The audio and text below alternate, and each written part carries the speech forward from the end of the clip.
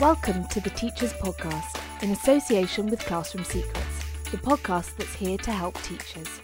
Whether it's discussing the latest issues in education or sharing top tips for use in the classroom, if you work in education or want to know more about the sector, then this is the podcast for you.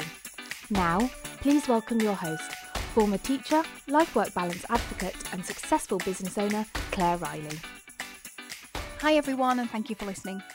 In this episode, I interviewed Kelly Ashley, an English consultant and author specialising in vocabulary. I felt so privileged to be able to talk to Kelly about her teaching experiences, especially her time in the USA. There was so much content in this interview, and you can use that to deepen your teaching of words, and Kelly backed those insights with so much research. Honestly, it's such a deep interview with so many things to learn. Let's get to the interview.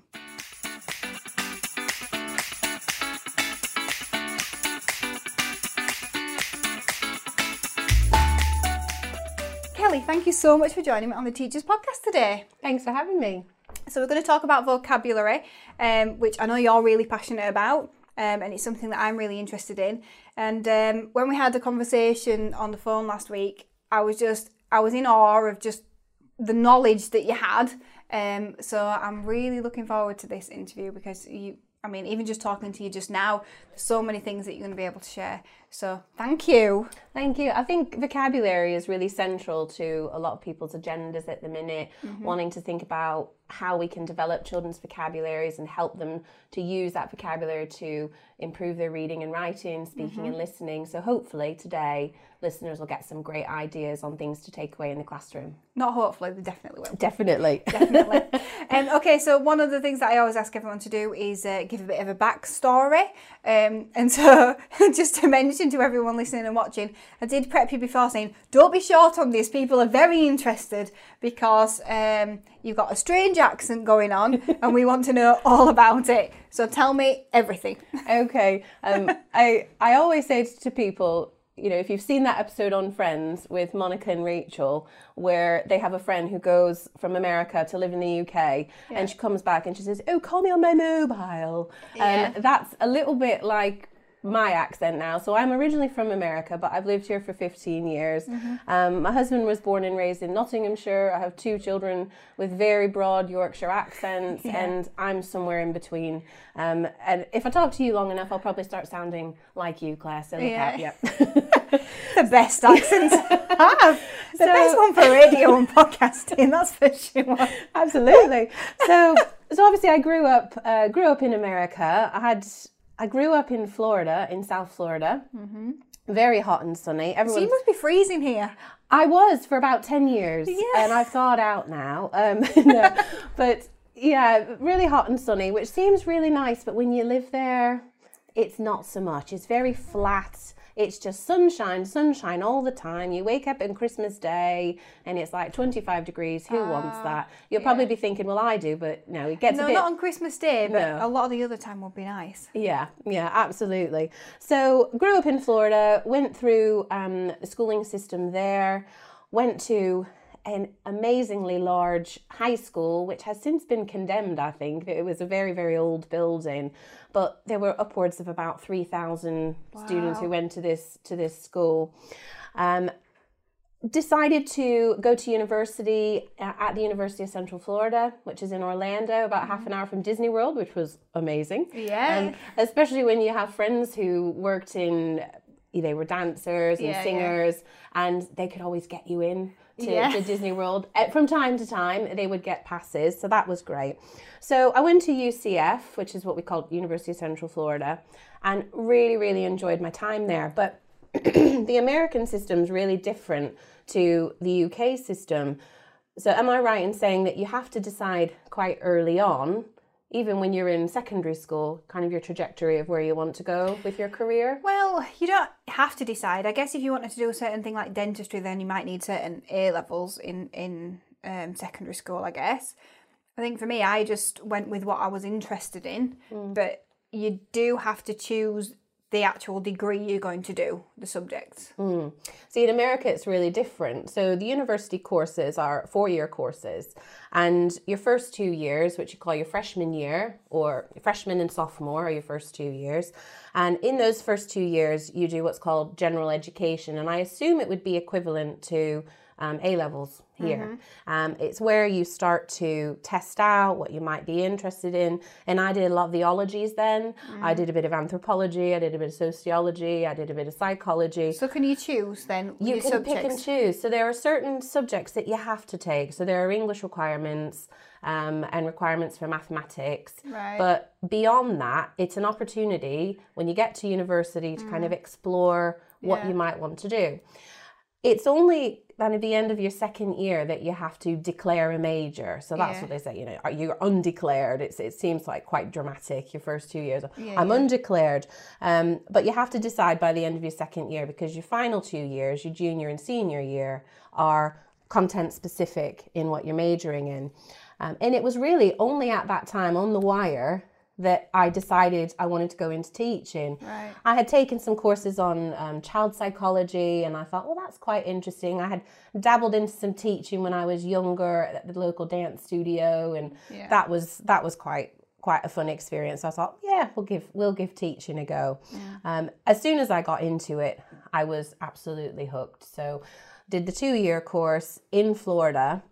But then I made a really interesting decision, and for any teachers listening, if you've qualified to teach somewhere and then you move, it's really difficult, isn't it? So you've qualified to teach, you have your connections through your placements, and then you uproot and go somewhere else. And that's exactly what I did. So I think though, actually, and obviously we're in England, a lot of teachers from England don't have to get the qualifications elsewhere. And that seems quite unfair, doesn't it? So it is well known that actually from other countries, when people come here, they do have to get the qualifications, but often teachers who have learned to teach here don't. Yeah, definitely. And I'll tell you about that in a minute. It's all about the reciprocity. So how we have reciprocity with different countries, and whether I could go from the UK to teach in America. And the answer is, yeah, sure, come on over. We'd love to have you. Or if you want to come from the US to the UK to teach, you have to jump through many, many hoops. So there's a lot more in terms of specific requirements coming from out of country. So I trained to teach, and then I moved to North Carolina because I wanted to get some Christmas weather. Right, okay. I wanted to see some seasons. Yeah. And I moved there, and when I got there, I did something really bizarre.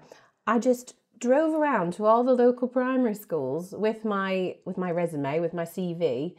And I just went into the office and said, "Are you looking for any teachers?" This was literally 2 weeks before school started.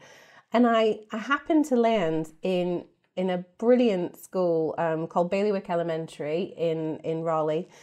And the head teacher there was a lady called Terry Allen.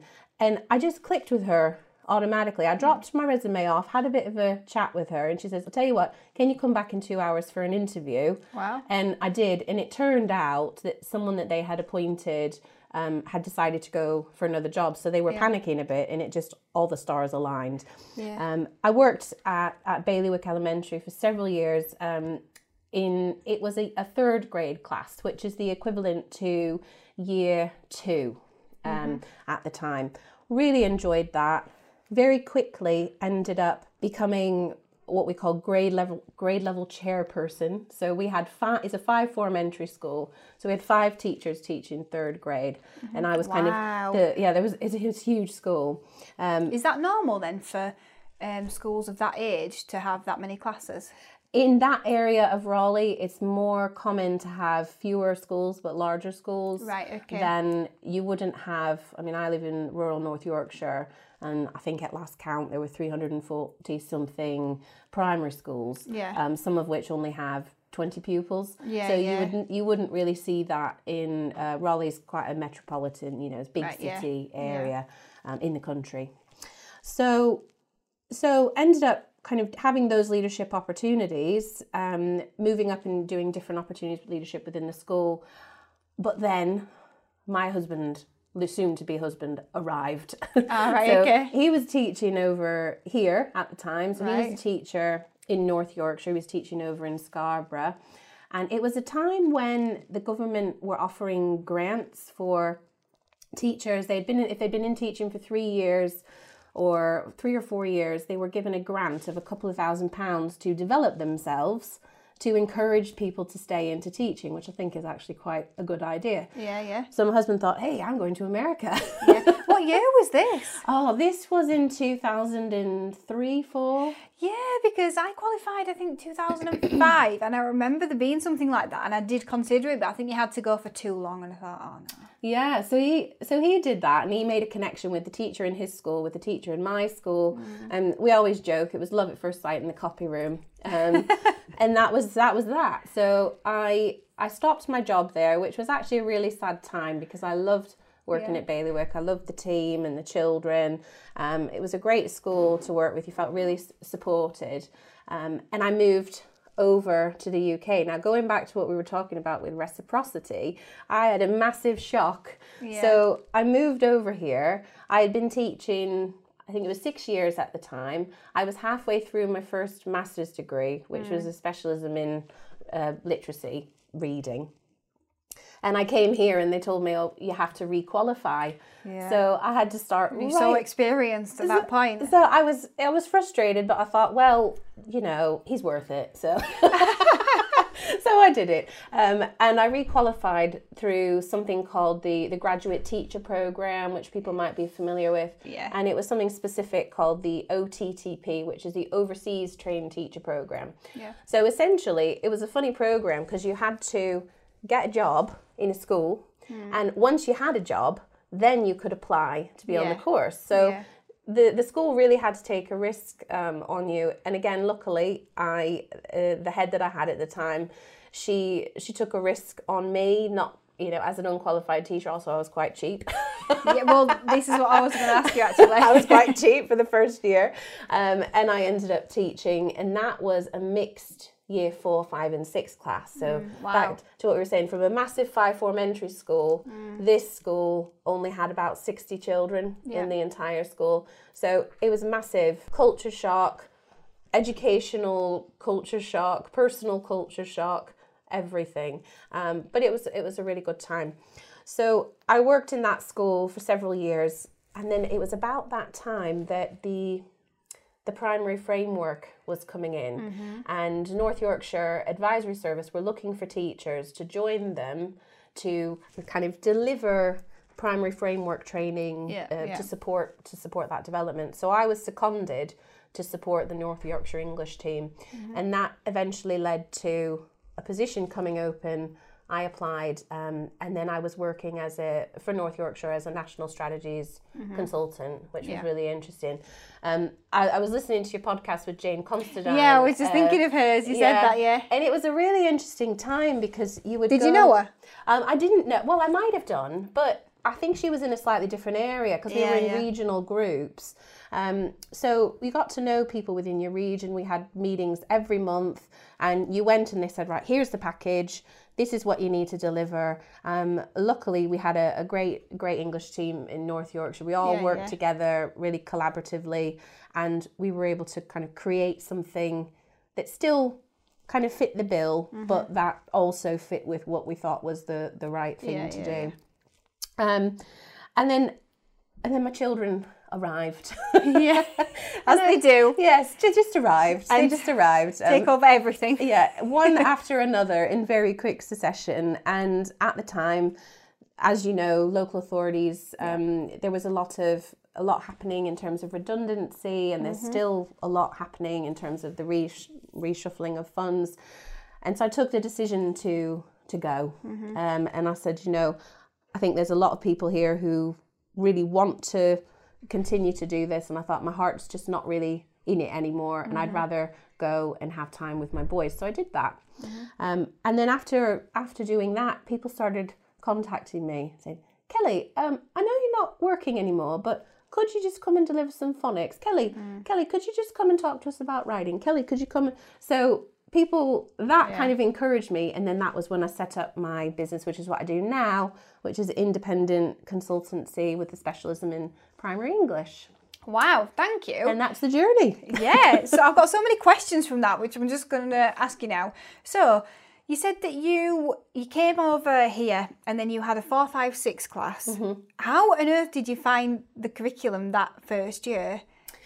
Because you've been teaching, obviously, your 2 age children, and then you're in a completely different country, curriculum, age groups. Yeah, I think it was really interesting because at the heart of it, whether you have a single age class or a mixed age class, you need to be catering for the needs of all of your learners. I think the biggest challenge for me was getting to grips with the change in the curriculum and the curriculum expectations. So whilst I was in America, I was very familiar with what children needed to know and when they needed to know it. So that was the challenge more, getting to grips with kind of the expectations in what they should be achieving when. But the basic principles of understanding what are children doing and what do they need to do next, it was still applicable even though I had a mixed age class. And it was thinking about, how can we ensure that offer really challenges children in the most appropriate way.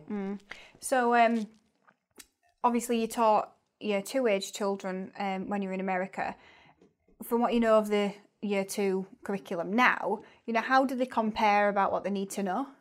Yeah, I think the approaches to teaching, we're going back quite a while now from when I was teaching in America, but the approaches to teaching back then, especially in terms of the teaching of literacy, were a lot more holistic. So you saw lots of things like Reader's Workshop and Writer's Workshop, which really interestingly are starting to come back into the fore now.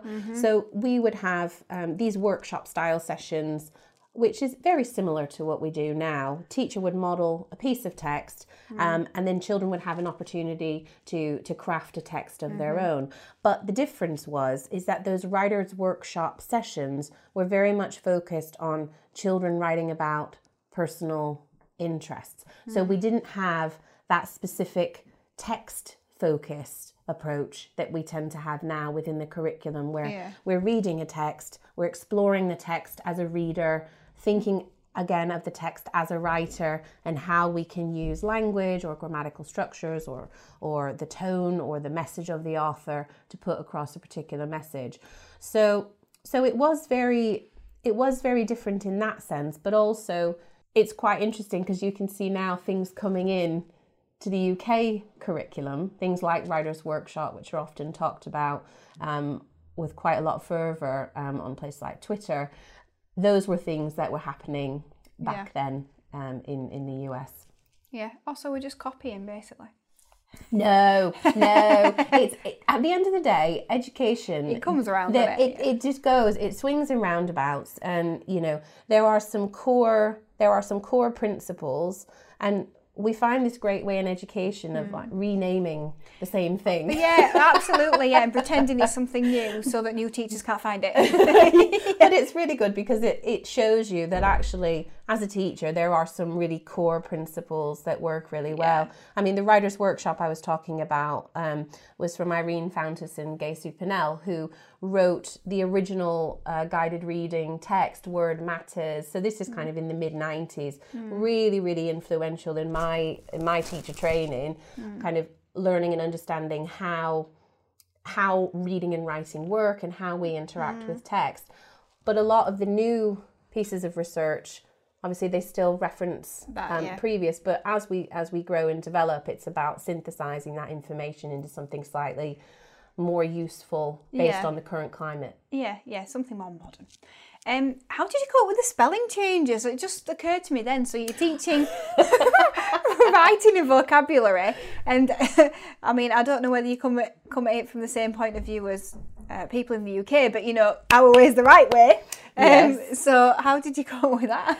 Yeah, no, that's really interesting because I find myself, I had to almost relearn how to spell certain things, like at the end of word. Well, first of all, we don't say Z, we say Z. Yeah. So the letter Z, not the letter Z. So if we have the word summarize, that would be with an I Z-E in American, but it's I-S-E, or colour with a U in there.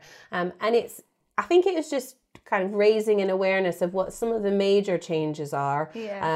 I still get it wrong. There are still times in training sessions, but I just put it down and I say, oh, well, it's fine. It's just the American way. And it's quite a nice get out clause. You know? Actually, no, that's the way we spell it there. And most people don't check to see if that's right or not. So that's fine. I'm just thinking, the pressure you must feel. Especially being a literacy consultant, kind of working in schools, talking to teachers about that. You want to make sure you get your spelling spot on, definitely. But on the flip side, I also think, so obviously you do have that to contend with, but I think it's great that you're a literacy consultant because you bring something different. You bring in experience from somewhere else. You know, you've got a wealth of experience instead of, working in one school for a number of years. You've got an array, and I think that is attractive. Yeah, I think it's really interesting because even though it's been quite a while since I've taught in the US, I do travel back quite regularly. I was just there back in November talking to some schools about some of the principles in the new book that I've written, which we'll talk about later. But it was really quite interesting thinking about still seeing practice in the schools and how they're developing things and how they are really, really quite similar to a lot of the things that we're developing here. You know, the heightened focus on this kind of text at the centre of the curriculum, developing knowledge in subjects, knowledge to deepen understanding, reading and writing as a vehicle or a mode for communication to deepen knowledge and understanding. So you could theoretically walk into a classroom in the US and still feel quite at home, even though the curriculum is still quite different to how we've shaped the curriculum in the UK. Yeah.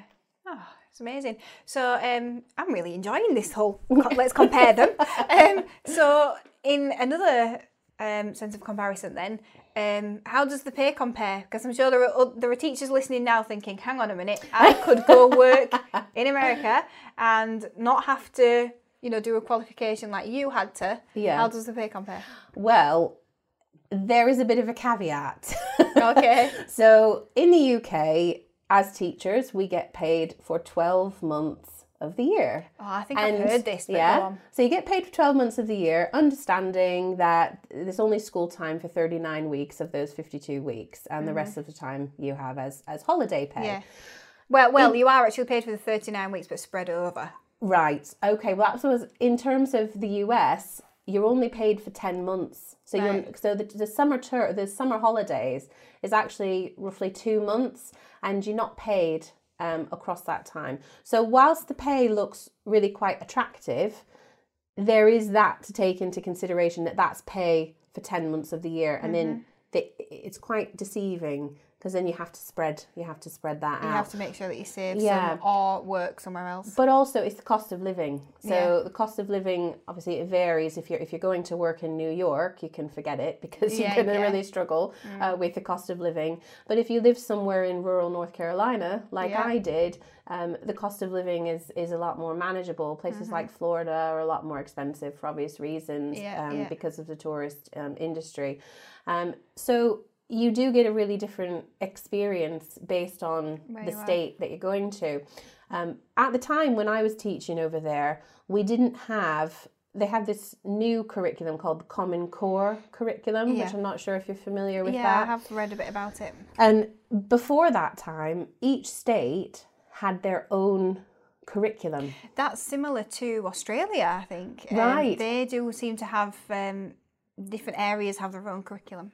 So each state would have their own curriculum. You would decide what you were teaching, when you were teaching it, how the knowledge and skills progressed over time. But if you had a child who came in to your school from another state, there were massive gaps in knowledge because the curriculum that they had, although there would be some common areas, there were also huge gaps, especially in foundation subjects like science. We call it social studies, history and geography combined, basically.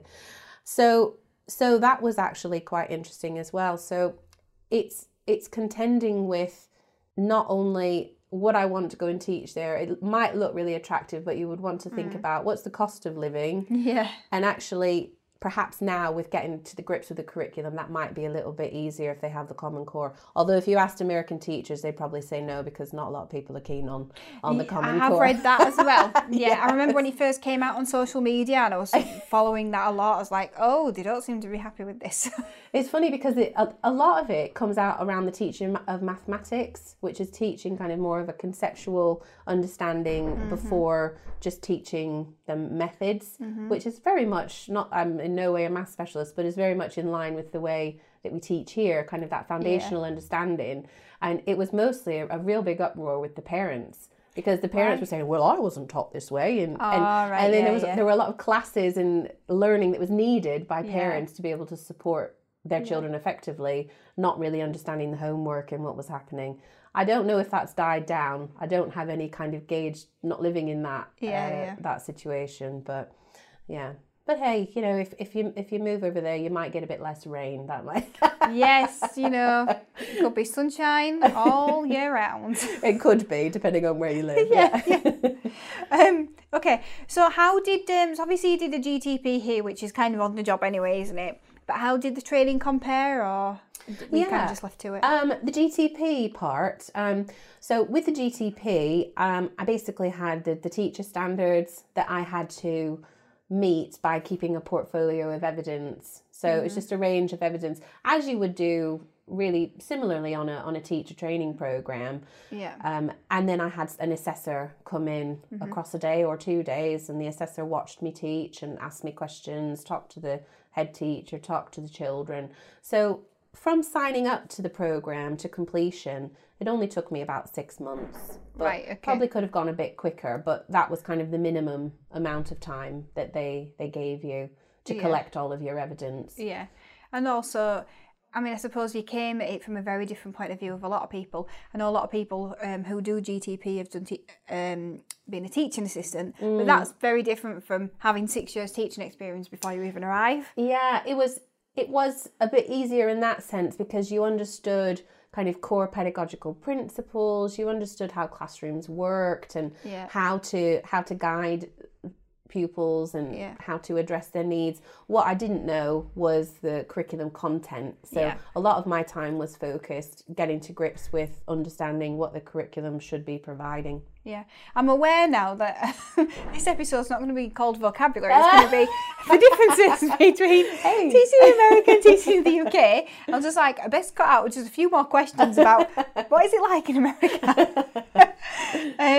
So a lot of people ask me about the American side. It's absolutely fine. Yeah, honestly, it'll be so interesting for everyone.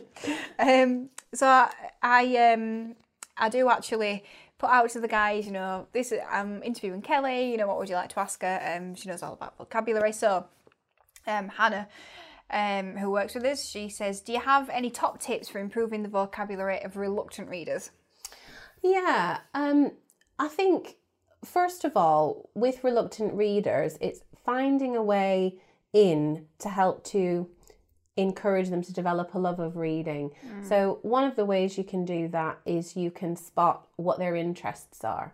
So I'll give you an example of my youngest child. He absolutely adores cricket and football. Oh, wow. So one of the things that we started doing with him was getting him magazines like Match Attack. And he absolutely loved looking through Match Attack, talking about the text, and then we would share lots of stories together. So sharing stories to try and heighten that interest.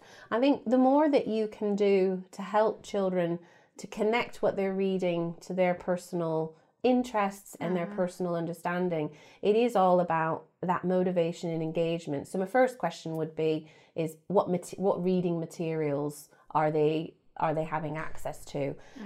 Secondly, it would be about giving them a choice. So if you're lucky enough to have a library nearby, which unfortunately we're seeing, you know, fewer and fewer libraries active. We're lucky where I live, there's a small library in the town, and the boys and I, we go every few weeks, and I let them, you know, make their own selections. Obviously we'll have a talk about, what might you be interested in and what did you read last time? If you've read this book, it might be this might be a book that you're interested in. Yeah. So giving them the choice. But then moving on, it also as an adult means that you need to have a good knowledge and a good understanding of what's out there. Yeah. So who are the new authors? Who are the authors that have been out there? Who writes in it? Oh, I really like this rhyming text. I like this Julia Donaldson book. Can you think of any other books that are written in that way? Or I might like something really factual and informative. What are the different types of text? I might like something with really interesting illustrations, or I might live on a farm and I might want to read something about living on a farm. So it's having good knowledge either yourself as the adult, or access to our brilliant librarians, or even having a local independent bookshop somewhere nearby that has many knowledgeable people where you can go and have that open conversation. And ask, which are good. And we were saying just before we started the official interview that can be difficult, because before I had children, I used to tutor and used to pick up really cheap books from like Home Bargains or something, and boy am I regretting that now, because Mummy, can we read this book? Oh, they're so boring. And at 3, she might not realise, but we definitely had a cull before Christmas, and I bought better books. And I think now as a parent, I'm looking for the more interesting books. And if you don't know, you don't know. It's really difficult. You kind of have to keep that conversation and dialogue open with other teachers, don't you, really, to find out which are the good books. I think it's really difficult because, as you say, you go into any of the major retailers and you look at the books that are up front and centre. Those are often the books that the children, if they bought a present for birthday or Christmas, they'll get those books. Sometimes those books are of high quality and sometimes they aren't. So I think it's about going and exploring, perhaps finding an author. If you read a book and you really enjoy that author, read a couple of more books by that same author and help the child to see the connections that we can make. So one of the books, so back to my youngest who's mad about cricket, mad about football, one of the books that he absolutely... How old is he? He's 6. So when he was about 4, this was, we were starting to get these Match Attax magazines, etc. But I managed to introduce him to Dinosaur Dig by Penny Dale, who's brilliant. She's really active on Twitter, so do say hello to her. And she writes this brilliant combination of books that have these dinosaur characters along with something technical. So Dinosaur Dig... I'll write this down, but go on. So Penny Dale. So Dinosaur Dig is written about these dinosaurs who are building something, and you don't know until the very end of the story what it is that they're building. Don't tell me. And I won't tell you. But it's written in a very patterned sequence. So it's one dinosaur digging a hole, a very big hole, dig, dig, dig. 2 dinosaurs shoveling gravel and earth. Can you tell I've read it about 500 times? Yes, I'm just like, wow, this is like, I could do this with a Gruffalo. Absolutely. But he was absolutely hooked on that. So we read the story, we reread it. He even got into the intricacies of the different characters. So for instance, he had decided that the iguanodon in the story, because he knows all the names of the specific dinosaurs. Yeah. So the iguanodon was quite lazy. So he tracked the iguanodon through, and then we went back and reread, but looked at each of the different dinosaurs to see how much they had contributed to this thing that I won't spoil the ending for you. Okay, all right. But she's also written things like Dinosaur Zoom, Dinosaur Rescue, Dinosaur Farm, Dinosaur Rocket, Dinosaur She loves Pirates, dinosaurs.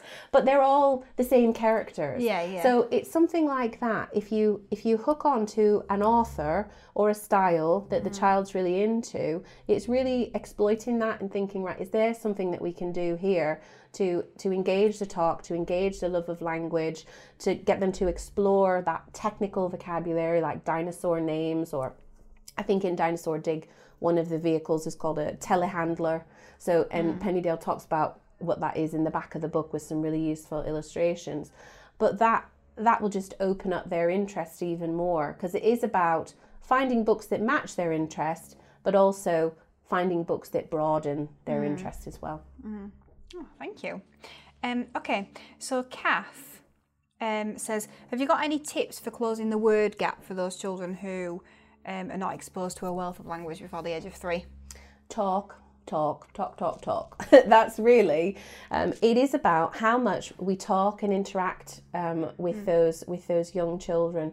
So I think if you're thinking about children coming into your setting at the age of 3, what are the likely opportunities that they've had to hear really high quality language? Have they heard stories being read aloud? Do they know, 5 little speckled frogs sat on a speckled log? Do they know Humpty Dumpty? What are the rhymes? What's the knowledge? What's the word knowledge? What's the kind of text knowledge that they have already? From the research, we know that there is quite a significant gap in children at the age of 3. So there was quite a well-known study by Hart and Risley that was conducted in the mid to late 90s in New York, and they actually worked with 40 families from a cross-section of society. So some families who were from very disadvantaged backgrounds, at the time classified as being on welfare, and some children from non-disadvantaged backgrounds. And it was a longitudinal study, so a study over a long period of time. From those children in those 40 families, from the age of 6 months to the age of 3 years, they actually went and sat in their houses for an hour every week. Wow. And just listened to the number of words that child was being exposed to. Mm-hmm. So I'm not sure if you've heard of the kind of statistic about this 30 million word gap. Yeah. That's where it comes from. It comes from the Hart and Risley study.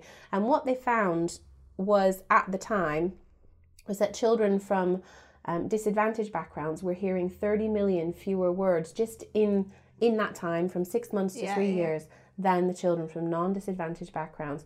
So number one is just the amount of talk that we use. The second thing to think about, which Hart and Risley also looked at in their study, was how we extend the talk. So we would call that how we make the talk dialogic. So dialogic as in dialogue, talking. So if I was to say to you, what did you have for breakfast today? Mm-hmm. And then you would say, I had strawberries, blueberries, yogurt and cashew nuts. Oh, that's very healthy. So in a non-dialogic conversation, every day starts off well. Yeah, that's good. It's good to have goals. Yeah. I'm very impressed. But if our conversation was to end there, that's just what we call a single exchange conversation. So it isn't a dialogue. Ball dropping. So I've just asked you a question and you've responded. If we wanted to make that dialogic, you might say, oh, blueberries, I really like blueberries. What's your favourite part of your breakfast meal? So we might ask a follow-up question, or we might ask them to clarify, or we might link them into a personal experience. And it's that dialogic back and forth conversation that really will help children to find themselves within language, but also to better articulate themselves. And it's not about getting children to so we would say recasting. So if they said, what did you have for breakfast? Cereal. Say, oh, you had cereal for breakfast. Not saying, and then usually they will say that automatically, won't they? So repeating that word in a sentence is called recasting, helping them to get the structure of the language. Or you might ask them a question. What kind of cereal did you have? What did it taste like? Was it crunchy? Was it crispy? Was it soggy? Was there too much milk? Did you have too many blueberries? Did you have enough blueberry in each spoonful? So giving them that additional information is helping them to build what's called a schema. So in our long-term memory, we have schemas of information. So I have a bunch of information in my head right now about cereal. And I think about, okay, I've got Crunchy Nut cornflakes and I've got Weetabix. Yeah. But I've also got in my schema things like Kix, which was a cereal that I had when I was younger, or Lucky Charms. Yeah, and you might think about the different toppings. So, the Weetabix commercial where they challenge you every day to eat it differently. Yeah. You might have that in your schema. So by talking to children and getting that dialogic nature going, what we're doing is we're getting them to broaden and expand their schema, and that's going to boost their language and vocabulary. So back to what I said, just talk as much as you can.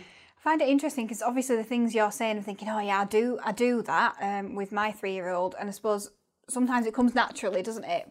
And I guess it's how you translate that, because it's easy to do it with one child, and my 1-year-old, I think, I imagine that when she comes round to talking more clearly, she will have an even better vocabulary than my eldest, because she hears so much more talking because she hears the 3-year-old and us talking more as well. But it's like, how do you translate that to the classroom when you're talking to 30 children? I think it's, at the end of the day, as teachers, we need to find ways to uncover what the children are thinking. So we would model that by articulating, so thinking aloud, or if we're modeling writing or we're modeling reading, we might stop and say, that word's a bit peculiar, or in my case, I'm not quite sure how to spell that word. Because it has a U in it, I think, somewhere. But we would... I am perplexed by this. I am perplexed by the how we spell this word. So we stop, and we often do this quite naturally as teachers. You stop and you articulate, even if you feel a bit silly doing it at the time. What you're doing for the children is you're helping them to have a window into your mind. You're having a window into how you're thinking, how you're processing that schema, basically. So in the classroom, we need to not only do that modelling, but provide opportunities to make that explicitly clear that that's what we're doing for children. So when I'm talking to you as a writer, and you're getting an inside look of what I think about as a writer, as I'm writing, or as a reader when I'm reading. Now it's over to you. So it's thinking about, how do we provide opportunities for children to talk and articulate their thinking? I mean, one of the big things with especially vocabulary development is it's not about teaching children new words and children memorizing new words because it was the teacher's definition. It's getting them to construct an understanding, linking it to something that's already in their mind. But in order to do that, we need to help them to unlock what's already in there by articulating. So lots of talk, lots of, talking to partners, working groups, collaborative discussion, but guided and supported by the teacher in an effective way. Yeah, thank you.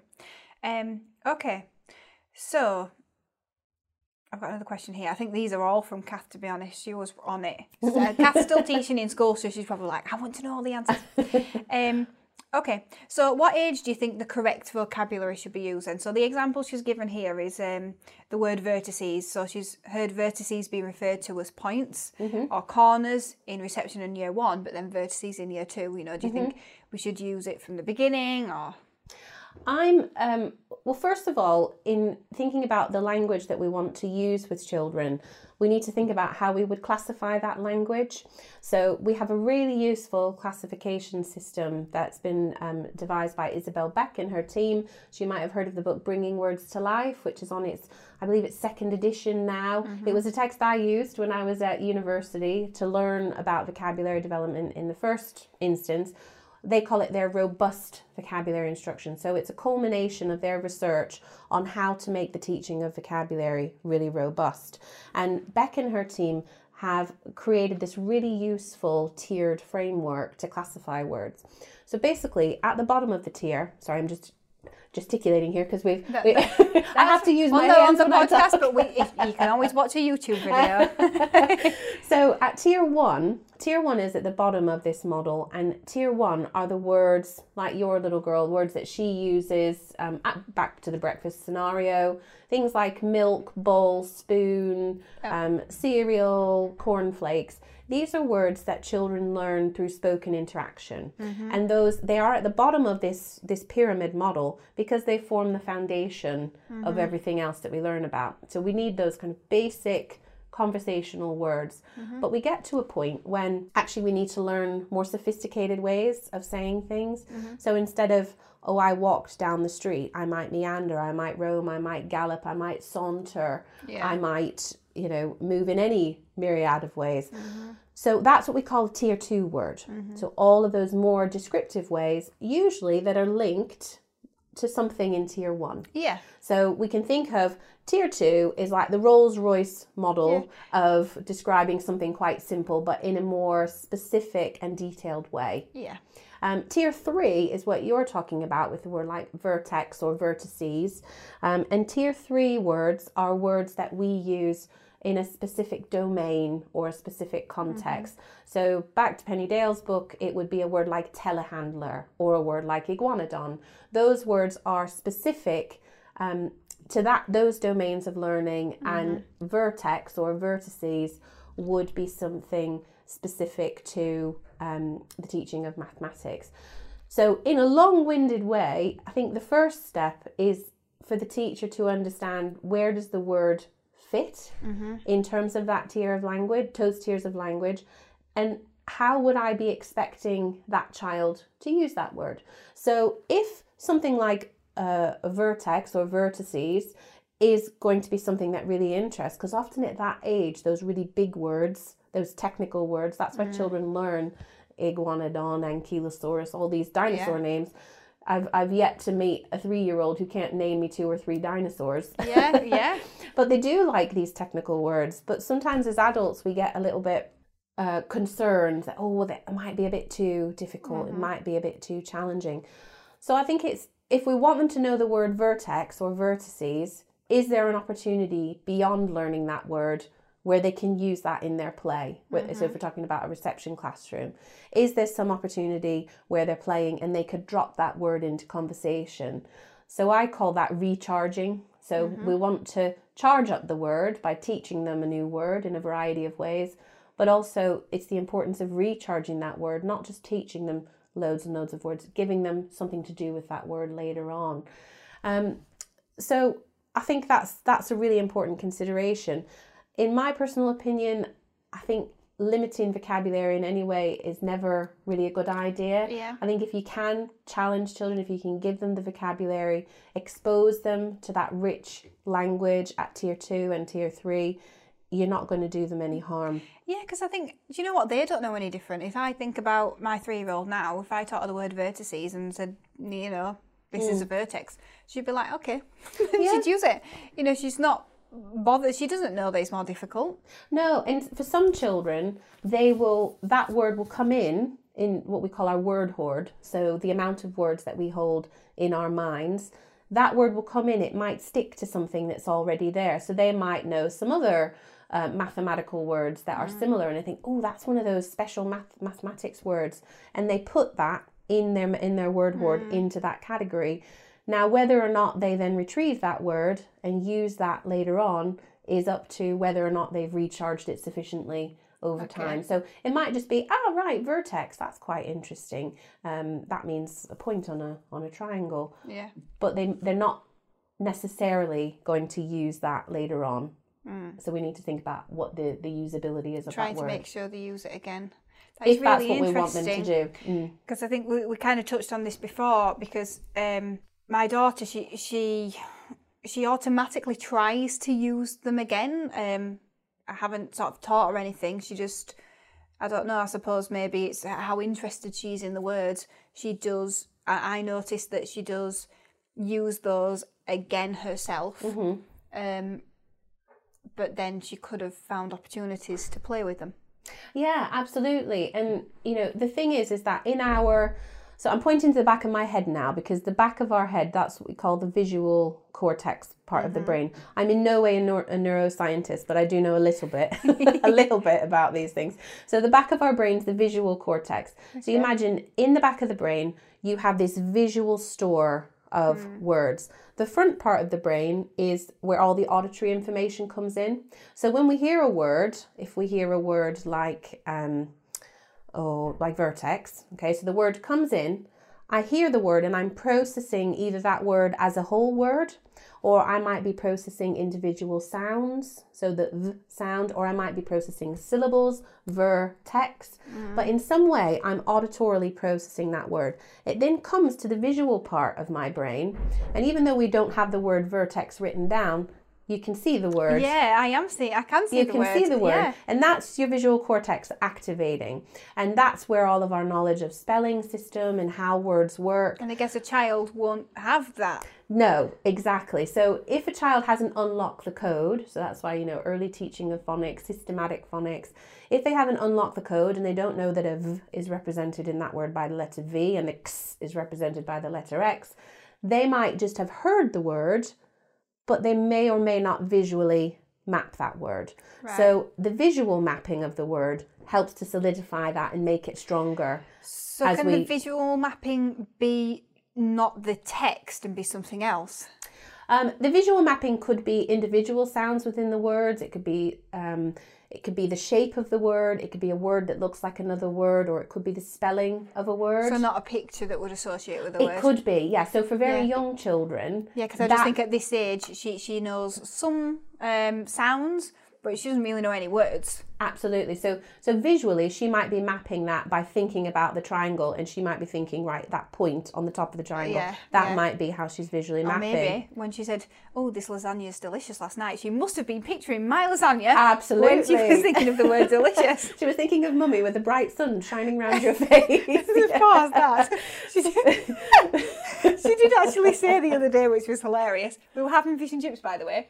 Edward will hate me for telling you this on the podcast, but I even videoed it. So she said, I said, "Oh, what's Mummy the best at?" She says, "Mummy's the best at cooking." I said, "Oh, and what's Daddy the best at?" Putting food on a plate. Because he dished up the fish and chips. I was like, yes. Not putting the dishes in the dishwasher then, no. Oh, no, he's not the best at that. Just putting the food on the plate. He can cook really well, but just doesn't. But back to those memory stores and those visual stores. So just taking that a bit further. So we've mapped it. It's come in the auditory, it's come in the front, it's in the visual. Mm-hmm. But actually getting that word out again causes another challenge. Mm-hmm. So we have two different types of language stores. We have a receptive store. Mm-hmm. So think of something receptive, something that you receive. So when we receive language, we receive it by reading, and we receive it by listening to people talk. We also have an expressive vocabulary store, so how we express our ideas, our information through writing, through speaking. Mm-hmm. So when that word comes in, we are more likely, if we've visually mapped it quite sufficiently, when we come across the word vertex in the text, I might, if I've mapped the word, if I see that word, I'm automatically triggering that in my visual cortex, in my word hoard, and saying, right, vertex. I might remember something about the word. I might just remember that the V has a point at the bottom, and that might be my mental hook to remember what that word means.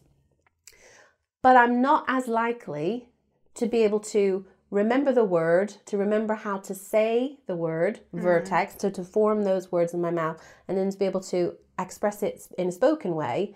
And I'm even less likely to be able to remember it and be able to write it and spell it correctly.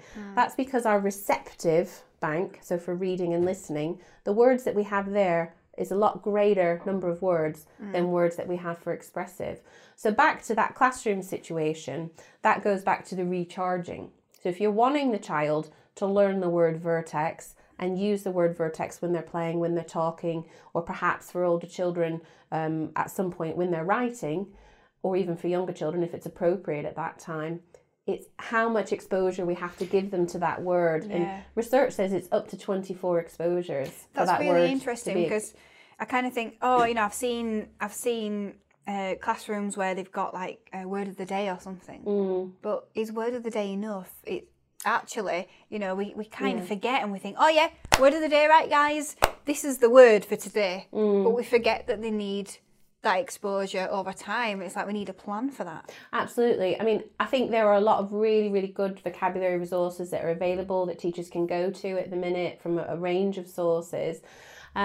Something like word of the day can be positive, because what it shows me is that we are having a focus on vocabulary instruction. However, word of the day could be made even more effective. So let's think about word of the day. I'm going to give you some numbers now. So what research tells us is that to be a fully functioning adult, we need to have a vocabulary store of about 50,000 words, 50,000 to 60,000. So the age of 16, that's to kind of be fully functioning, literate adult within society. If we peel that back, so back to Isabel Beck's research, Bringing Words to Life, what her and her team found is that to achieve that number, children need to be having between 2,000 to 3,000 words entering this visual word hoard every year up to that age to achieve that. Extra words. So 2,000 to 3,000 words a year is what they need to be exposed to. So back to your earlier question, if a child comes in age of 3 and there is a significant word gap, so they haven't heard a lot of language, they have to we have even more. words. Yeah, and we call that the Matthew effect. So the Bible verse Matthew, the rich get richer, the poor get poor. Right. So it's about that word gap getting wider and wider. Yeah. So I think it's thinking about those numbers. So 50,000 words, 2,000 to 3,000 a year. But without panicking teachers, that doesn't mean that we parents, that doesn't mean that we need to teach them 2,000 to 3,000 words a year. But what it does mean is we need to have a language-rich environment. So we need to be because talking, they need to be picking up those extra 2,000. Modelling, interacting, high-quality text. So bringing that down even further, Isabel Beck suggests that we should directly instruct. So let's say you had chosen a word like meander, okay, for another word for walk. So tier 2 word meander, linking to tier 1, a word they already know. Then we need to teach 400 of those is what Beck suggests in order for children. 400 of the 2,000 to 3,000 need to be directly instructed by the teacher in the classroom. Right. And if you break that down, that's about 10 per week. Right. Now, I wouldn't go about that personally as a word of the day approach. My approach is more of a contextual approach to instruction. So I'll give you an example. What does that mean, contextual? I'm working with a group of teachers at the minute in Boston. So there's a reading project that's happening in the early years currently. And we were having a conversation the other week about children on the playground not being able to communicate effectively with each other. So it might be that English isn't their first language, and it might not be the case, but they just weren't communicating effectively. So we talked on the project about how you could teach them words in context that they could use to make their play more engaging, more interesting. So we taught, that was the context there. So the context is, what is it that we're going to be doing after we've taught this word where they can recharge this word after? So it might be, the context is we're reading a really great book and I'm selecting a couple of words from this chapter. Or it might be we're going on a trip and I'm going to give them some words that they can use to talk about and describe the experience. Or it might be linked to something on the playground or a visitor coming in.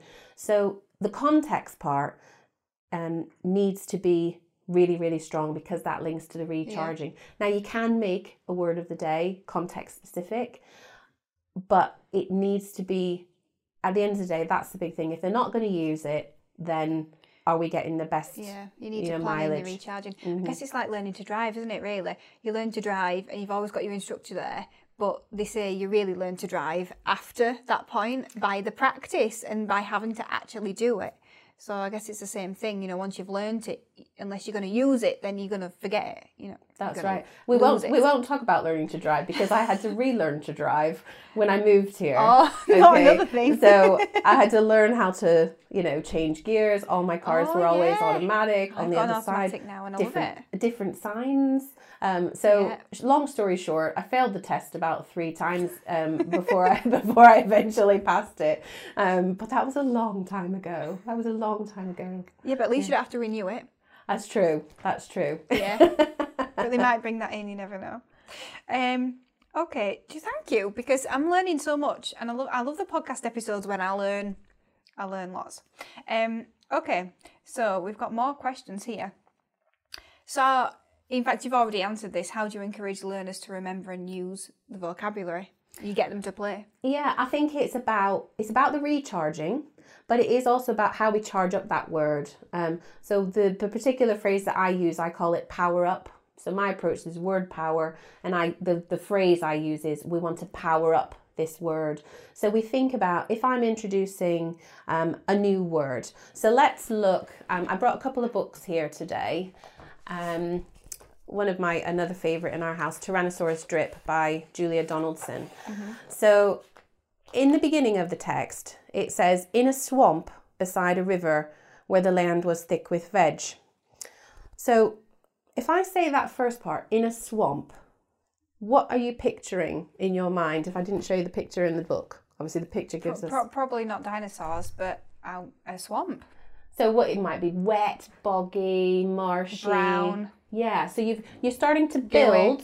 So that's back to the schema that we were talking about. You're building your schema and your knowledge. Now, again, I grew up in Florida, not far from the Everglades, so I have a lot of schema with regard to swamps and and don't go near the water's edge because the alligators like to sun themselves. Wow. And you had to be careful of water moccasins if you went swimming in your friend's See, that's pools. interesting because you're actually thinking so. When you're thinking of a swamp, you're thinking of an actual swamp. But all my kind of thoughts about swamps are like probably on TV or as part of maybe like, I think the one I'm thinking of is animated. So it must be from an animated film or something. Okay. Because... Oh, Shrek. Is it Shrek? Because he lives in a swamp. Yeah, he does actually. No, I think it's... there's one about a princess. Some swan princess. There's a swamp in that. Okay, No, it's not a Disney one. Oh, okay. I think I've seen them all. We're very much into the Disney films in our house. Saturday afternoon movie time. Yeah. Especially Toy Story. But I think that's really interesting because I would say here there's not a lot of swamps that we would visit. No, and that is so important. Another key piece of research that I always talk about is Wayne Tennant, and he writes a lot about reading comprehension, understanding reading comprehension. Him and others such as Nikki Gamble from Just Imagine, they wrote the Guiding Readers book, which is another really interesting one, and they talk a lot about what a reader brings to the text.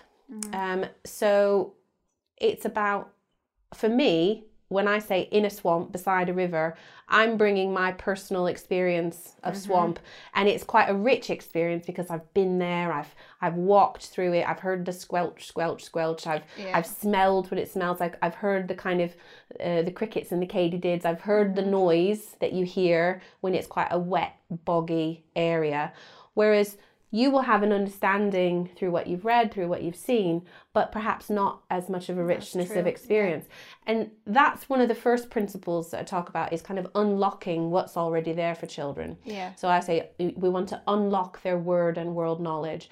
So if I was to say, what we did there is we were unlocking world knowledge. What were your personal associations? But we also did a little bit of unlocking word knowledge. So making connections and associations with the word marsh, bog, quagmire, muddy, wet, sloppy, stinky. We might come up with many associated words in our schema of a swamp. So that's the first step. The next thing we would want to do... So what would you do then? Would you start reading this book and then stop it there and say, right, swamp?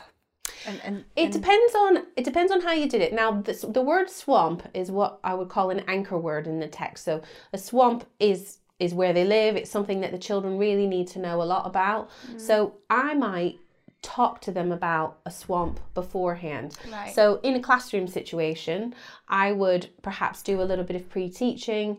I might tell them a story about being in a swamp or walking through the swamp and what I heard, what I saw, what I felt. I might have a really high quality image of a swamp. I might have some kind of audio of what the crickets and the katydids sound like in the kind of the chirping, the sound that you hear in a swamp. I might collect some words, give them a bit of an association as an initial to get them into the text. So you could pre-teach some of the words. I wouldn't pre-teach all of the words, but I might choose something like swamp is quite a significant word that they need to know. Another strategy that you could do is if you come across a word, swamp. So in a swamp, I might hold the book up and then I might point to the children and say, all right, well, we know it's a swamp. You see how the little feet are in the water. It's very wet. There's some greenery around. There's some reeds. There's some ferns. So I might bring them into the image, or I might stop at that point, bring myself out of the text as a teacher and do a simple think aloud. So in a swamp, you can do this by... When I was in the classroom, I would kind of have a scarf that I wore when I was reading as a reader, and then I took the scarf off when I was talking to them as a teacher. Right, okay. So I'd say in a swamp, scarf on, take the scarf off. Swamp, that's a bit of a tricky word. So swamp is a really wet, muddy place, lots of water, and that's what this story is going to be about. Just as quick as that, and then carry on reading. Yeah, and that's something that we all naturally do as teachers. I do that now as a parent, you know, sometimes when you think, I need to explain this word, or sometimes just, act like a thesaurus and say lots of other words on that word. I think that is quite a natural thing that we do, isn't it, really? And back to what we were talking about earlier about kind of targeting, I call it the weekly top 10, but, you know, targeting roughly 10 words per week. You might target 10 words from Tyrannosaurus drip. Yeah. You might pick 10 words from this text. You might pick 5 words here and 5 words there. But as a teacher, I probably would have twigged already that that's a word that I'm going to want to introduce. So we've we've thought about what associations they've made, what word connections, and then we would want to power up that word in some ways. So with the word swamp, if I'm looking at that, I might look at that word visually. Okay, so I call this strategy orthography, which sounds like a really complicated word, but if you break it down, ortho means correct, so like you go to an orthodontist to get correct teeth, don't you? Yeah. And graph is writing, so orthography is just visual or spelling. So one of the strategies, you might look at the word swamp, and you might get the child to write the word swamp and then say, right, can you think of any other words that start with that letter string SW? So swamp, swing, sweat, sweater. And again, remember the visual part of the brain.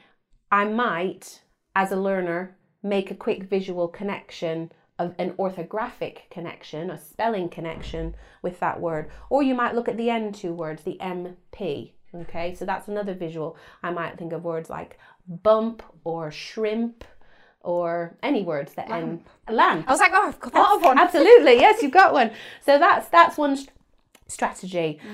Another strategy is what we call phonology. So do you hear the phone bit? The phonology is the sounds, the sounds of the words or the sounds in our language. So I might get them to just simply repeat the word. I might repeat after me. So just join in with me if you will. So I might say swamp, swamp, swamp. Swamp, swamp, swamp, swamp, swamp. Okay, and I might even I might even segment, and I might say swamp. And your turn. Swamp. Okay, so that would be segmenting. If it was a longer word, you could segment the syllables. So I might think of that. We've already made some personal connections, so we might get them to activate, what kind of animals would you find in a swamp? So we might say alligators or snakes or whatever. What would you see if you were in a swamp? What wouldn't you see if you were in a swamp? So it's trying to activate that. So that's another one, personal links. We could get them to make, we've done connections already, which is perhaps synonyms, bog, quagmire. But we might also think of, if it wasn't a swamp, what's the opposite of a swamp? If I was somewhere, I'm in a swamp and someone else is somewhere completely opposite, what does their place look like? Is it really dry and really clean and pristine? Sounds like the one I'd want to be in. That one, yes, absolutely. I could also think of another big word coming up. So we've had orthography, which was the spelling. We've had phonology, which is the sounds. We could also look at what's called the morphology. So again, it's not like I'm thinking of the Power Rangers here, the Mighty Morphin Power Rangers. My kids are well into that at the minute. But morph is where we can change something. So, but a morpheme is a smallest unit of meaning in a word. So in the word swamp, that word holds meaning.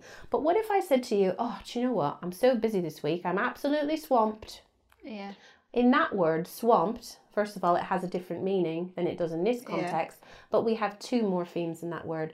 So you have swamp, which in that case acts as a verb, and then you have the suffix ed, which funnily enough, if we only used our ear, it sounds like a t, doesn't it? Yeah. Swamped. Yeah. But if I understand, oh, I was swamped at work, it's something that happened in the past. Yeah. So I'm tuning in all of those different strategies. So that word actually has two morphemes. Yeah. In the curriculum, we talk a lot about word families. So words that share the same root.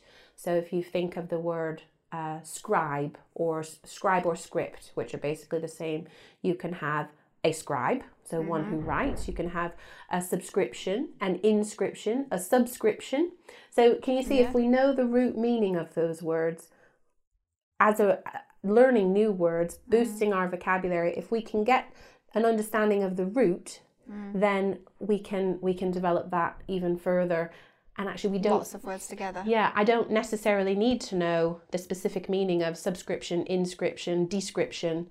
That's why we have all this focus on teaching prefixes and suffixes in the curriculum. So we've had spelling, sound, personal connection, synonyms, antonyms. We've had morphology. You could also do something around word class. So in a swamp, is functioning as a noun. So this is a noun in this sentence. So we could think about other contexts where we could use swamp as a noun, not just in this story, but beyond that. And then the final one is another really big word, etymology. So that's the history of the words in our language. And this is a great strategy, especially into Key Stage 2, getting children to investigate how words have arrived in our language and how they've changed over time. So the word swamp, I believe it comes from Middle English, and it means something similar like mossy, or something not exactly as a swamp there, but it was a word that we've retained from a previous version of English, from Middle English. So it's really interesting, all of those strategies. Can you see how we've looked at that word in depth? Yeah. Now, I wouldn't be doing that now as I'm reading the story. Yeah. I would be giving them just a quick introduction, help them to find the word in the text to clarify its meaning. But all of that other additional discussion, that powering up, would happen after we've read.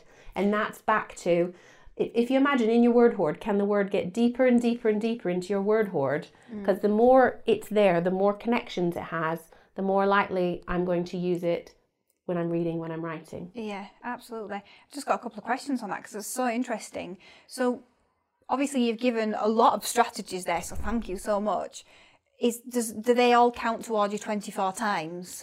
Yeah, any of those, if you get them to kind of articulate the word in different ways or segment. Now get back to that 24 exposures, that's kind of the Rolls-Royce model, top of the scale. For some words, if a child already has a really strong association and connection, we might only need a few exposures. Some children might not need that amount of times, because I was thinking, 24 times is a lot of times, but then actually you've given a lot of strategies, and so it's kind of easy. That was probably 24 in what we just talked absolutely. about. And I think it's thinking about what we have a close connection to. So if you were to take the word handkerchief, that might not be a word that a child's very familiar with. My youngest, he's always pinching Grandad's handkerchiefs when he goes to his house, because he has a little bit of an obsession. I find them like squirreled away in his room.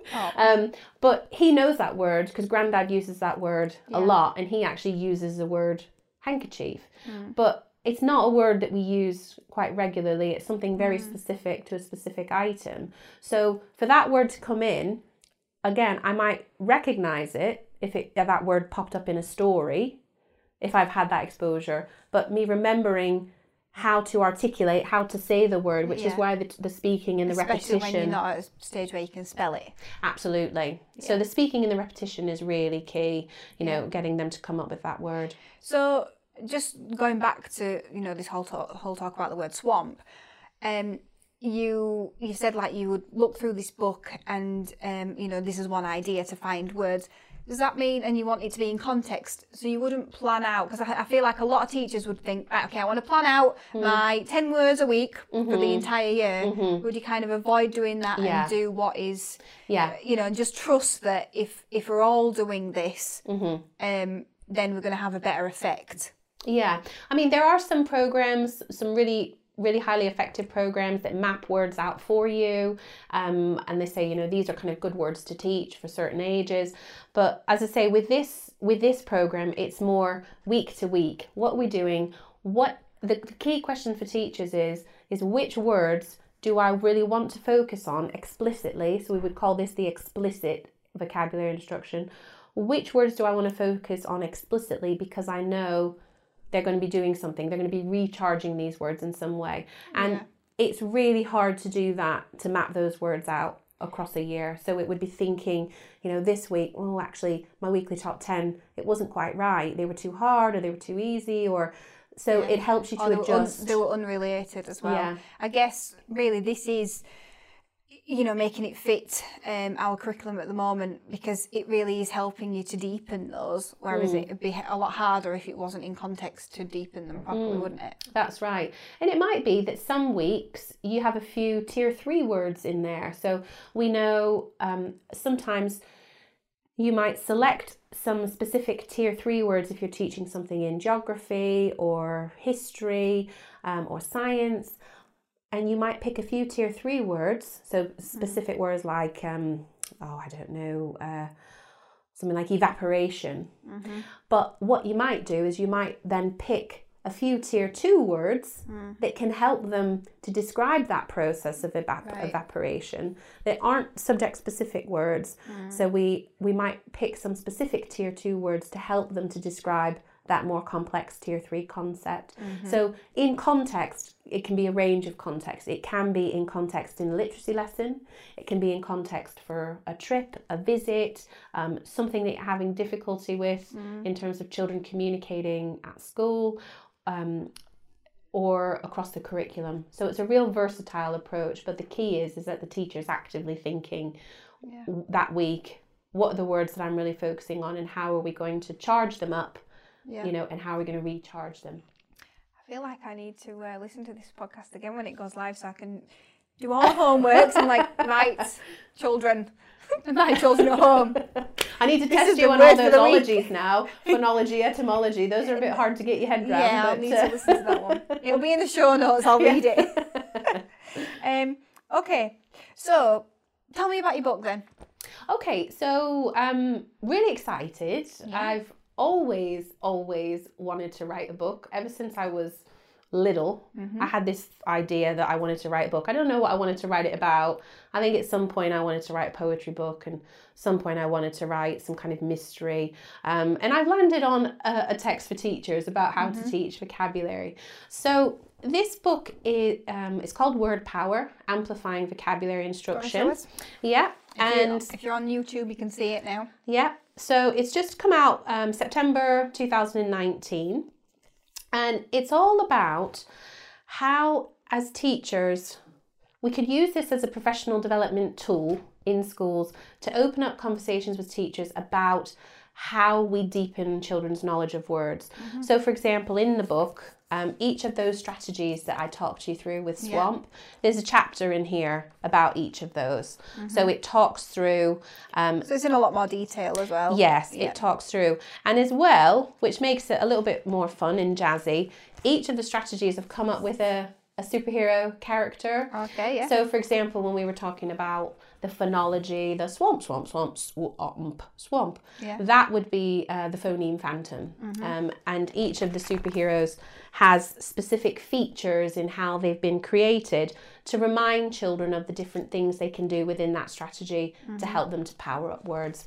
And really, that's the crux of the text. Each chapter, I've tried to think really influenced by, I love his name, Oliver Caviglioli, dual coding Ollie Cav. I don't know if you're familiar with him. No, but I just definitely don't want to learn his name. Oliver Caviglioli. He just rolled off your tongue. I was like, what now?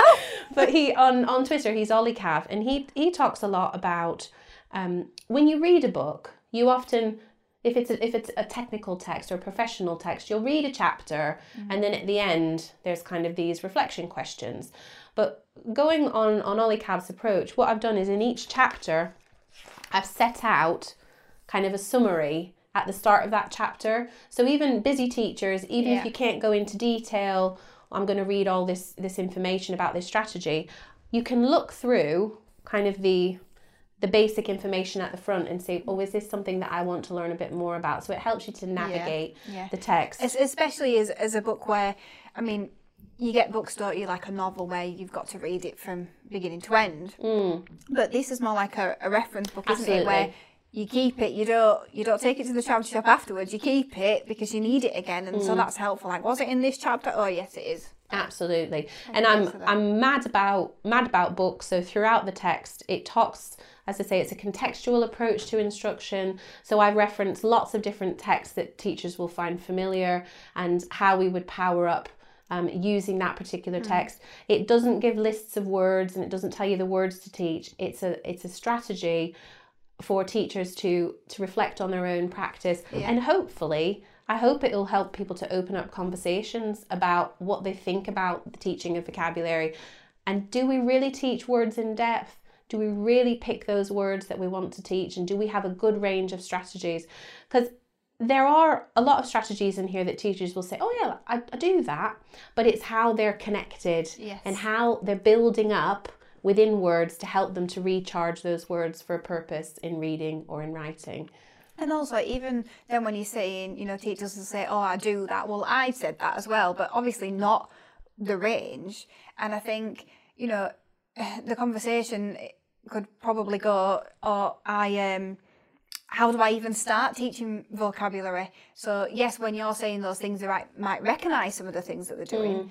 But really, as teachers, are we a bit scared by that? How do I even teach vocabulary? And think that there must be some mysterious kind of way. Yeah. And you kind of packaged it all up nicely. Yeah, I hope teachers will come to this and it'll make them feel more confident about what they are doing, but it also might challenge them a bit to think about why they're doing what they're doing and how they can amplify, that's kind of in the title, how they can amplify that instruction even more. How they can power it all up. Yeah, absolute power up. Yeah, get you to use the lingo. Yeah. So it's not... you can get it on my website, is where you can order them at the minute. So there's a facility to order. We'll put a link for that in the show notes. Yeah.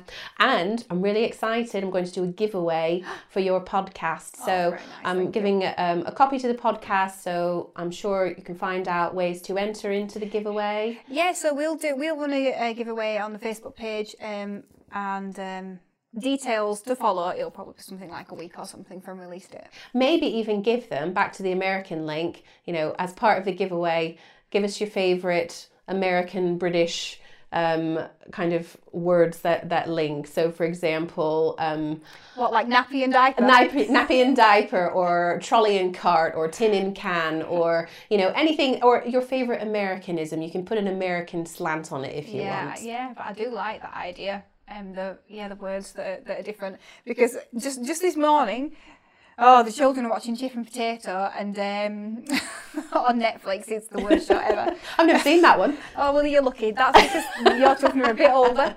But anyway, Chip's got this new baby sister, and Hattie's watching it with such concentration. I'm thinking, this is interesting, because you're probably thinking, this is what it was like when my sister arrived. And then I heard the word diaper, and I'm thinking, I wonder if she sort of just accepted that word. It's funny how I was just thinking about this morning and knows that it means nappies because she's watching it. Yeah, because she's had the context. Yeah, she's never come to me and said, what's a diaper? Or we've never had the conversation. So I'll probably try and find that out when I get home. Does she know what a diaper actually is? Probably, because...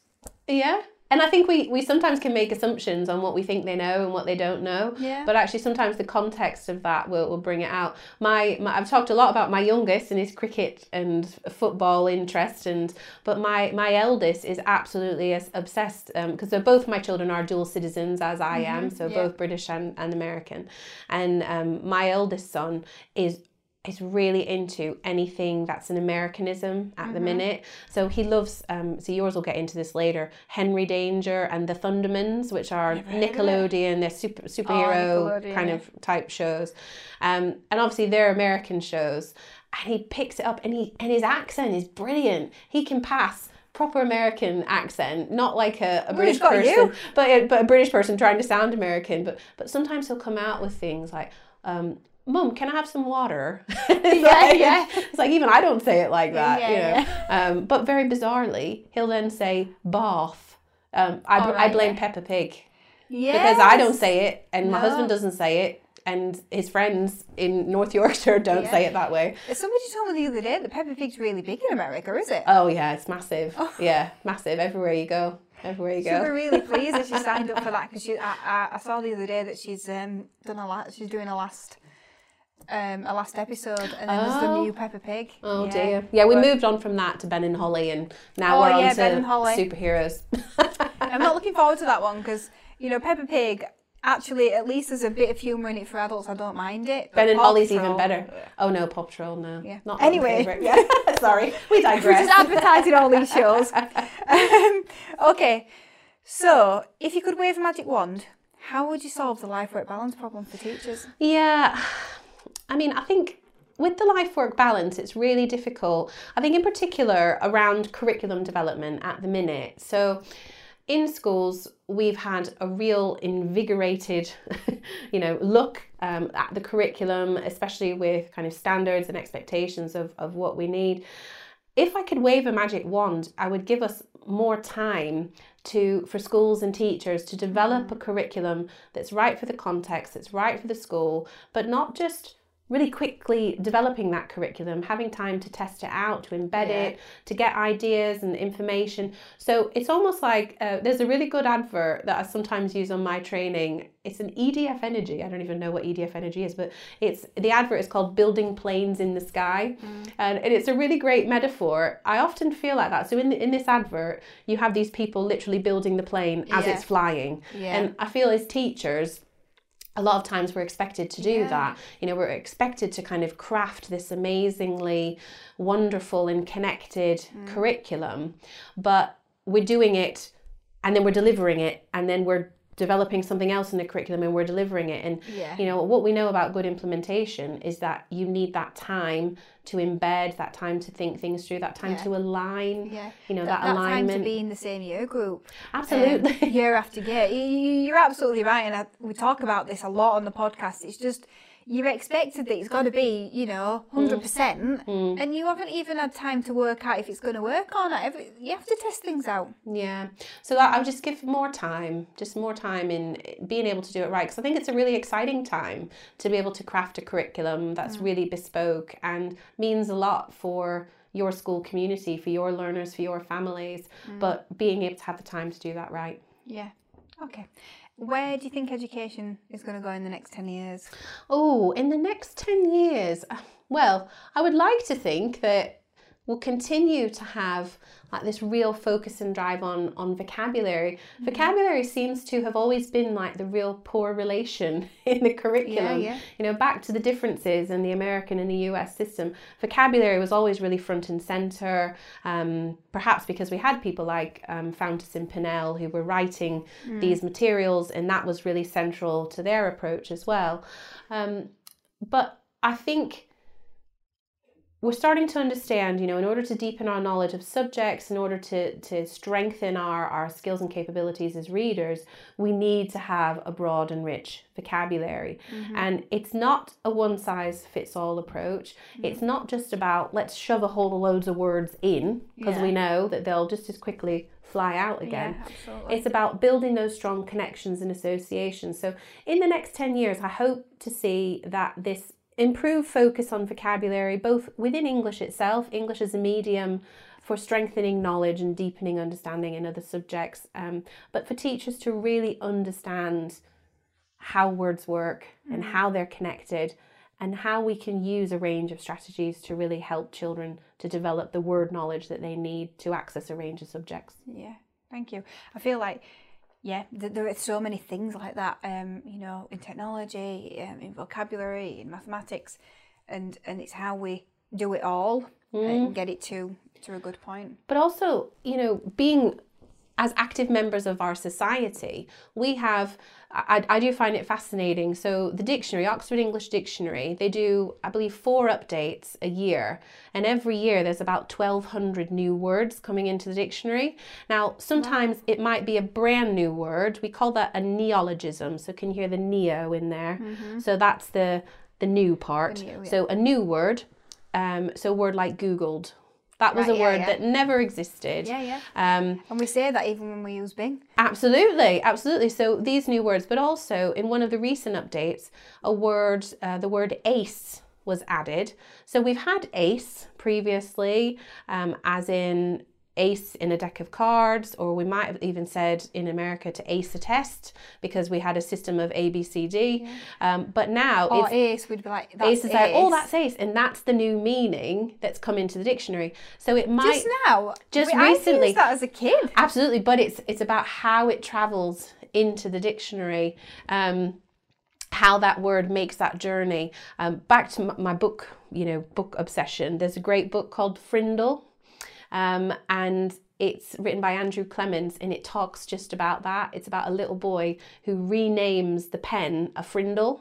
And it's about the journey of when he's in school to then when he becomes an adult, and how that word grows and develops and grows in popularity, and how long it actually takes that word to get into the dictionary. It's interesting that we're talking about this, because I'm one of those people who thinks about random things. And I think just yesterday I was thinking of things, so say if you have a saying and then you'll notice that saying's also in America, and you think, how did it even get there? How does it travel? Because surely just one person starts that off, or is it that a few people had the same thought for that one particular saying? Yeah. How? Well, what the technical term for it is something called like a semantic shift, if you want to get really technical. So semantics, you hear the man bit, that's the meaning bit of the word semantics. So a semantic shift is how words have changed in meaning over time. So if you take a word awful, okay, you might be thinking, let's go back to that bit we were talking about morphology there. We've got the word awe and we've got full. So if we used our morphology to work out the meaning of the word awful, it should mean full of awe. Yeah. And it did. It did. It used to mean full of awe. But over time, that word's been used. Often we have kind of concrete meanings of words that shift into more metaphorical meanings, and you can still see a connection. Sometimes linguists can talk about it in terms of like a colour palette. So if you're mixing yellow and red, sometimes it might look a bit more lighter orange, and sometimes it might look a bit more vibrant orange. It's the same thing if you think of a shift of a word, and so a word like awful has completely shifted in its meaning. It would have taken time and variations. Absolutely, and it's all cultural and social influences, how words change over time, and also uses back to our world knowledge, how we would use that word in our world. So when we had people from England coming to the US back, hundreds of years ago to settle, they had to come up with new words to describe their surroundings. So there were a lot of neologisms back then, describing the different animals and the plants and so on. Those words have then become embedded. But as we've started to travel more and more around the world, we've borrowed, the English language, we're like magpies, we borrow words. So words like canoe, barbecue, banjo, French words like cafe and chateau. There's I think there's roughly 10,000 words in the English language that are from French because of the Norman invasion. That's all from Middle English, what we were talking about before. So language is so interesting. I never in my life, my least favorite subject, sorry history teachers, was history. I never had any history teachers that really kind of ignited that spark or interest. It's only in the last 10 years when I've been reading about the history of language that I've in a roundabout way started to learn about the history and how things work. And it is about influences over time. So etymology is absolutely fascinating. It's one of my favorite parts of language. There's a great website that you can go on, free website for Key Stage 2 teachers. If you're wanting to learn a bit more about etymology, you can get etymology dictionaries in school, but the Etymology Online Dictionary is a great resource. Just don't use it live in the classroom, because sometimes it can throw back some quite questionable results that you wouldn't want to discuss with children. So use it for your own information, but not necessarily as a live tool in the classroom. Yeah. Thank you for that tip. Right, okay, last two questions then. Who was your favourite teacher at school and why? Oh, do you know, it's a funny one, because I had so many teachers that I really, really liked, but none of them were from primary. Isn't that bizarre? So I think probably one of the teachers I liked was secondary. Yeah, and if you think about who your favourite teacher was, it was someone who showed an interest in you, someone who challenged you, someone who was funny. So like in middle school, so we called it middle school at that time, so that's kind of years, Key Stage 3, middle school. I had a science teacher called Mr. Zabel, and again, I wasn't particularly interested in science, but he was so funny. I remember he just made science so real and so interesting. In high school, I took a creative writing course, and I had a couple of English teachers, Mrs. Bamdis and Mrs. Zacher. So Miss Bamdis taught me all about, she was a bit like, kind of loose and kind of very earthy kind of person, and very kind of like flowy and very creative. We call it hippie. Hippie, yes, I didn't want to use that word, but yes, she was very hippified. We won't use that word. But she taught me all about poetry and creative writing and self-expression, which is great when you're 15, when you got all sorts of stuff going on in your head. And then Mrs. Zacher was very different. She was very... she was a very different type of person, but she taught us all about words and how words work. But I would say probably if I had to pick one, since I've given you loads there, I would pick from my teacher training at UCF. So it was a lady called Terry Torbert, and I'll never forget her. She taught my module on, it was a children's literature module, and it was all about how we could develop literacy in the classroom. And she helped me to love children's literature, and it was her passion. I still remember our first day with her. She showed us this slideshow of her first grade class, and she was in tears talking about these children and how much they had come on and how much she was going to miss them. So she was only seconded for a year to the university. But I remember seeing her and thinking, do you know what? I want to be like you. I want to be that kind of teacher. And I think that's probably what sparked my interest in my specialism. In the teaching. Wow. Okay, thank you. And finally, what did you want to be when you grew up? Oh, what did I want? Well, I wanted to write a book, but that's not kind of what you want to be. It was a funny one. So I started off, as I mentioned before, I was a dance teacher. Oh, yes, so was I. Really, really random. So I was very much into French. So I took French to quite a high level all the way through secondary school and into university as well. And I had come up with this plan when I was around about, early age of 8. I just wanted to be a dance teacher. And then as I grew, I wanted to be a dance teacher, and then I wanted to be a dance teacher in France.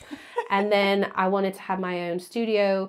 But it's really funny how life comes full circle, because I came to France once in high school on like this program where you develop your language. But every year now, my husband and the boys, we go to France on holiday. Oh, right, yeah. And it's so funny because it makes me think like, I said I always wanted to be in France when I was older, and we've been doing that for the last 8 years. And when you were there, that was such a sort of a long way to go, whereas now... Yeah, a couple of hours you're just there. A drive. Yeah, absolutely. So yeah, a bit random, but that was probably it. Just something dancing and French. And it very much a Francophile. The teaching bit happened, the France bit kind of happened. Kind of, yeah, kind of. Cool. Well, thank you so much. You've given me personally so much to think about. So I know it's just going to be a great episode. So thank you so much. Thanks so much for having me. Thank you.